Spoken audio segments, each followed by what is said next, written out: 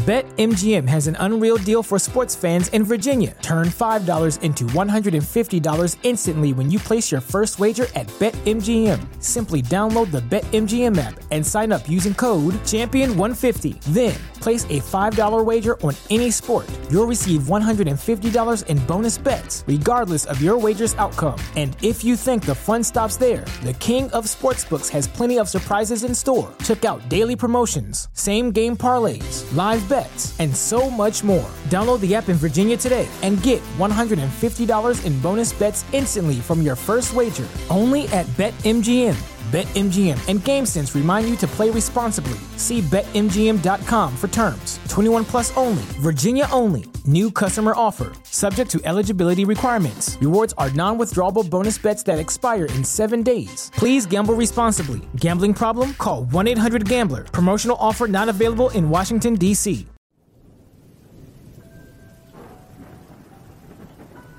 Luke stepped out of the warm comfort of his best friend's house into the cold winter air. The sun was quickly slipping beneath the horizon, and the trees of the forest cast long twisted shadows across the yard. Luke said goodbye to his friend and thanked his mother for having him over. As their goodbyes drew to a close, the front door swung shut, and a silence fell over Luke. He stared out across the lawn into the twilight forest that awaited him.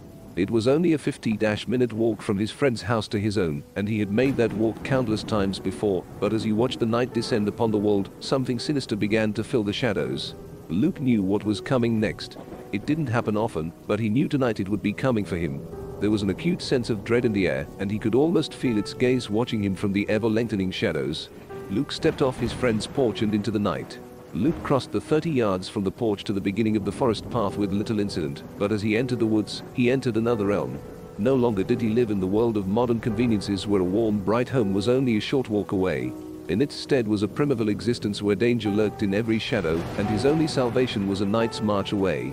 Luke had been walking for little over a minute when it began.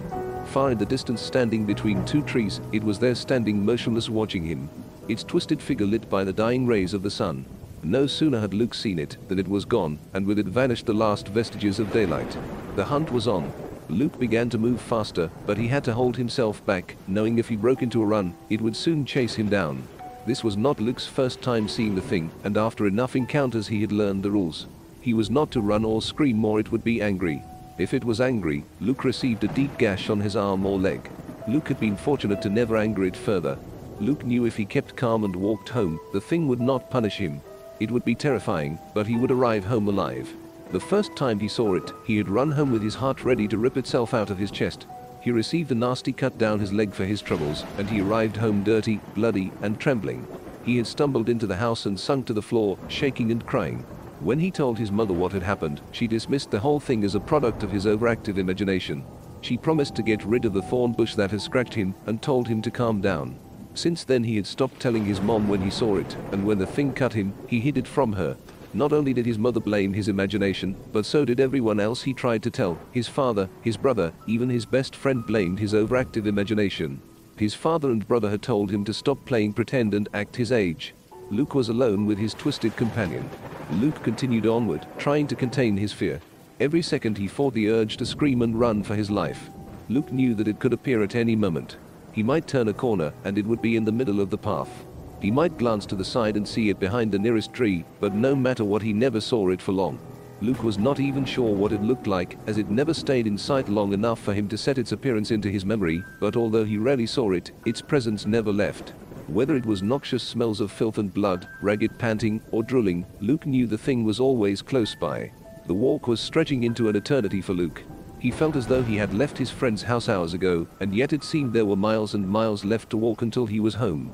Luke began to pick up the pace a little, and as his step quickened, he heard a shuffling gait behind him begin to rustle the leaves. This was incredibly odd, as he had never heard its footsteps before. They were close, but not so close that Luke was considering bolting. Oddly, these heavy footfalls made Luke feel better. He knew he couldn't possibly be imagining them. He could hear leaves rustle and crunch beneath his pursuer's feet. He could hear it physically impacting the world. Surely that couldn't be his imagination. Time dragged on, and Luke could hear the footsteps growing closer and closer. His already strained heart began to beat even faster. After a while, Luke could hear the footsteps directly behind him. The thing was just waiting for Luke to turn around and look at it, but he would not succumb. He knew as soon as he stopped or looked behind him, the thing would devour him. Just as Luke was ready to give in and run for it, the footsteps stopped. Luke was so surprised he faltered, and as he slowed, he felt the thing's breath brush along his neck. As the acrid fumes swept around him, he almost fainted, but by some miracle he was able to keep his feet.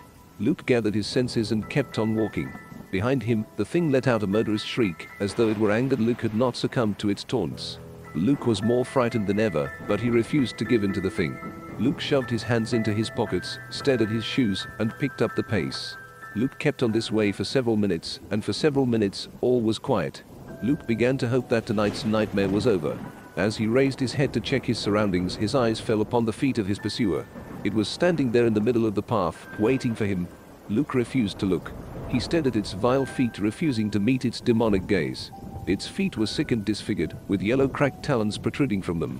The largest one was curved like a raptor's and stained with blood. The skin was a sickly pale yellow and covered in pockmarks and warts. The arch of the foot was inhuman and twisted almost like a cold spring. Luke was almost sick, but again he found a way to keep himself under control. Almost as soon as Luke had taken in the thing's sick feet, they were gone. Luke could take no more. He broke into a run. He knew the thing would be furious, but he longer cared. He just wanted the terror to end. As he ran, he heard the thing stomping behind him. Its footfalls were thunderous, and it let out a bloody shriek. Luke could hear the fury in its cry, and it drove him to run ever faster. Luke could tell he was close to home. If he could hold out for 30 more seconds, he could make it out of the woods. The thing's footfalls drew ever closer, and Luke was almost ready to give up. His legs were moving slower and slower by the second, his lungs were burning with each breath, and his face was growing cold, as though his blood was seeping out of it. Luke caught sight of the edge of the woods, and with one maniacal last burst of energy, kept going. He heard the thing closing in, its screams grew frenzied as it prepared to kill, but just as Luke began to feel the thing's claws sink into his shoulders, he burst beyond the tree line, and onto his own lawn. Luke stumbled to his porch, wheezing the whole way. He dragged himself onto the steps, and collapsed, trembling as adrenaline coursed through his exhausted body. Luke lay there in silence, trying to recover from his horrid experience when, from the woods, Luke heard a rabbit snuffling. He raised his head, dreading what he might see. From out of the woods emerged the thing. Luke had no idea what to do. The thing always disappeared when he left the woods. The thing had broken its own rules, and Luke was too exhausted to do anything but watch it draw closer to him. As it came closer, he began to see it in ever greater detail as it stepped into his porch light. The thing was hideous beyond belief. It was disgusting and unnatural. It had one huge red eye in the middle of its face. Below it was a crooked gash of a mouth that hung open, revealing a veritable hacksaw of black and bloody teeth. It had no nose or ears, and its head was covered in limp spikes. Its shoulders were uneven as one arm was gimpy and the shoulder twisted. The arm was withered and hung by the creature's side. Its other arm was massive and had claws matching those on its feet. The claws extended down to the ground and dragged as it marched forward. Its spine was twisted, and it seemed a miracle that the thing could even walk. Luke stared in horror as it approached. He knew he was facing his death. He was too physically and mentally exhausted to do anything but stare into the disfigured face of death, but extraordinarily, as the thing drew within 5 feet of him, it stopped. It stopped and stared at him. Luke did not know for how long they made eye contact, but after a while, the thing simply turned and ran off into the woods far faster than Luke ever thought its twisted frame could move. Luke lay there for some time until he could muster the energy to stumble into his home. When he returned, his mother's only remark was that he was late, and he should know better than to make her worry like that. Luke numbly stumbled into his room and collapsed. He did not sleep soundly that night, nor would he for many nights to come, but he thanked God he had survived. He didn't know what had made the thing turn back. Maybe it had some sort of twisted sense of honor that stopped it from killing a defenseless boy, or maybe it just wanted to preserve him for another night of sport. Luke didn't know, and Luke didn't care. He was just thankful to be alive. That same night, another young boy returned home late. He scrabbled through the dirt with his cracked and yellowed claws into the entrance of his home. As he lumbered into the dank cavern that was his home, the boy's mother demanded to know where he had been. The boy was out of breath and sweating from his earlier exertions. He could barely get out a response to his mother. He told her that he had seen the thing again. His mother told him to stop playing pretend and go to bed. He protested that he had gotten close to it this time, looked at it, and even touched it. He told her how hideous it was with its smooth pink skin and its squashed face with its 2 beady eyes, but it didn't seem dangerous. He didn't know why it always ignored him when he tried to be friendly, and tonight it had run away again. He felt bad because it often cut itself on all the thorns along the path when it ran. His mother told him to shut down his overactive imagination and stop telling her such ridiculous stories. He grumbled as he shuffled into his room and lay down in his bed of worms to go to sleep. He would get the thing to talk to him one day. He just had to keep on trying. The thing often walked through his yard at night. He would just say hi to it again in a week.